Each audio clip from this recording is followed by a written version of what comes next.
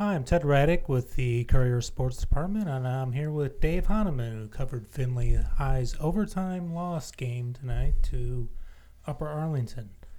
49-48, right, Dave? Nope, 49-42. 49-42. So, second straight week of overtime for the Trojans. Right. It's been a tough kind of season for the Trojans.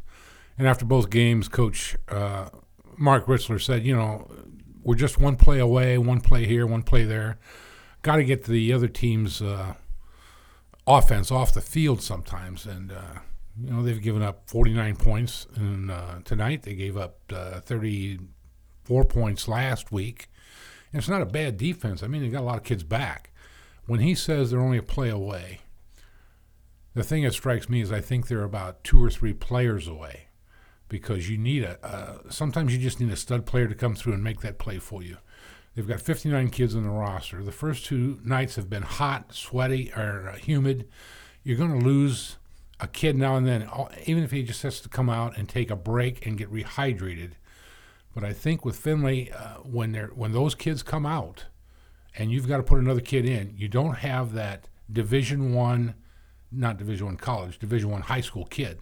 Right, so you're saying that there's a drop-off between the first and second level of talent. There is, and I think it's a numbers thing. They got 59 kids on their varsity roster. If they had 5 or 6 more kids that could come in and compete at the same level as some of those starters, I think it may have been a little different. I don't know if their record would be different or not because they're playing good teams. They're playing playoff caliber opponents, and those teams are going to make plays. You mentioned Findlay High being a player or 2 away each game. How do you see this team developing over the course of the season to where maybe if the same situation arises maybe in week 7, week 8, week 9, are they going to be able to make those plays? I think they will, Ted, because each week we've seen a couple of other kids step up. Somebody's making an impact. Tonight it was the Isaiah Moore kid. He cost them a turnover because he fumbled the one kickoff thing. But everything else this kid did was amazing. I mean, he's a small little guy. He's 5'7", 150. But he's amazingly quick. He's got great moves. He had a touchdown catch tonight, and on that one he caught it between 2 defenders. Both had a chance to get him down.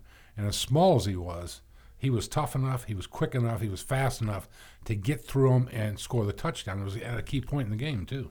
And this is not a big power Findlay High team. I mean, this speed, this quickness, this shiftiness, that's what the Trojans are going to have to rely on. Am I right? Right. And Adam Gilbert had a big night tonight. He had 12 receptions, 161 yards. They're going to need that kind of thing. And teams are going to try to take those guys away from Findlay. So Findlay needs to develop that second and third kid. Last week it was their 2 linebackers, Eubanks and Moorman.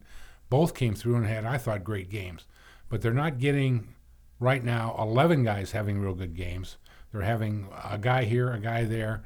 And knowing Mark Ritzler and knowing his staff, they're going to get these other guys involved. They're very young. I think their starting defense tonight had 2 seniors in it, a couple sophomores, the rest are juniors. So they got some young kids. And there's some I'm not going to push them, but there's some good kids coming up, like in the freshman class, but you can't really throw them in now. Right. Eventually, Findlay's going to play Central Catholic and Whitmer and Fremont Ross, and you can't throw those freshmen in against those guys. Right. Well, next week, Findlay High goes on the road. They'll be playing at Toledo Start. And, when I think of Start, I think of the City League, and I think, not such good football. I mean, admittedly, Start's probably the class of that league, but this would seem to me to be a game where Findlay can go up there and build a little confidence. Yeah, they'll build confidence by getting a win. They're going to have to win this game, I think. I saw a preview, and I don't know how much of it to believe, that Start had 44 lettermen and 32 seniors. Their 2 scores, they lost to Clyde, and they beat they won tonight. They beat somebody. I forget which team it was. But they've scored 27, 28 points in those games. And I'm thinking with 44 lettermen, you're going to have some more breakaway talent than that. Right. And they haven't played Division I opponents really. They've played Division II and III schools. Although Clyde's pretty decent. I mean, And everything I've seen and read, and you know me, I like to do a lot of research. But from what I've seen, the City League is coming up. Coaches are sticking around longer. They're getting more of the quality athletes that are walking the halls. They're getting them out on the football teams.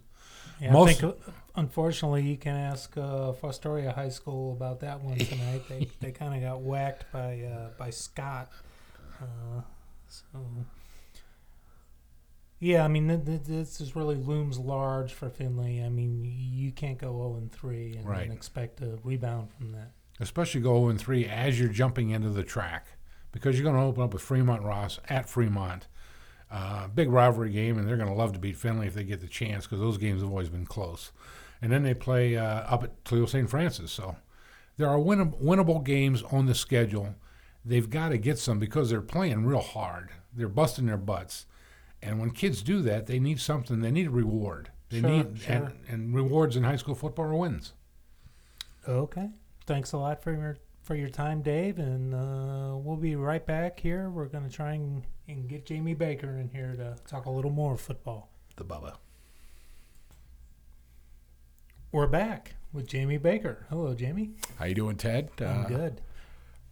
Talking about week 2 of the high school football season here. What is the most surprising thing that you saw today when you came back, or scores, whatever? I can't say I'm surprised by it, but I continue to be impressed with Mohawk. They beat Hopewell Loudon by 20 again tonight after a nice win week 1. This team keeps rolling. Winford lost tonight to Edison. Okay. The N10's wide open. It is wide I open. can't wait to see how this plays out. There's a lot of pretty decent football teams in the N10 this year. Of course, Winford, the top dog until somebody knocks them off. Mohawk, Cary's got a pretty good team. They lost tonight to Galleon, but there's no shame in that, losing to a Division IV school. And of course, Upper Sandusky won again. They beat a kind of a outman Mount Gilead team tonight, but they're on a roll now, and it'll be interesting to see how things pan out for them once they enter the N10, because I think the more confidence they get, the better they'll look, and the more chances they can beat some of those big dogs. And I'll tell you who else looked good to me tonight, just from seeing the score and in reading the summary. Lipsick put a 30-point beating on Grove. I continue to think that's the team to beat in the Blanchard Valley Conference. But you better watch out, though. Liberty Benton, they're a young football team, and they're 0-2 right now. And we'll see what happens coming up, because, their backs are against the wall now. They're 0-2. But their 2 losses are 1-point losses to Winford and a 1-point loss to Archbold. And there's no shame in that. And Nope. You won't find very many football teams in the Blanchard Valley Conference traditionally as good as Archbold and Winford. Right, and guess who plays next week?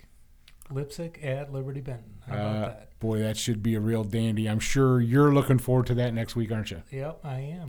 I guess the thing that struck me today, looking at the scores and checking things out, was I was kind of surprised that Arcadia lost tonight, but maybe not so much that they lost tonight, but the margin of victory. They lost 48-3. That surprised me. It broke Toledo Christian's 13-game losing streak. The last time they won a game was an 8-man game against St. Wendland 2 years ago. So that's, I don't know, I was kind of surprised by that. Yeah, it's a tough start for the Redskins this year. It's a tough start for North Baltimore this year.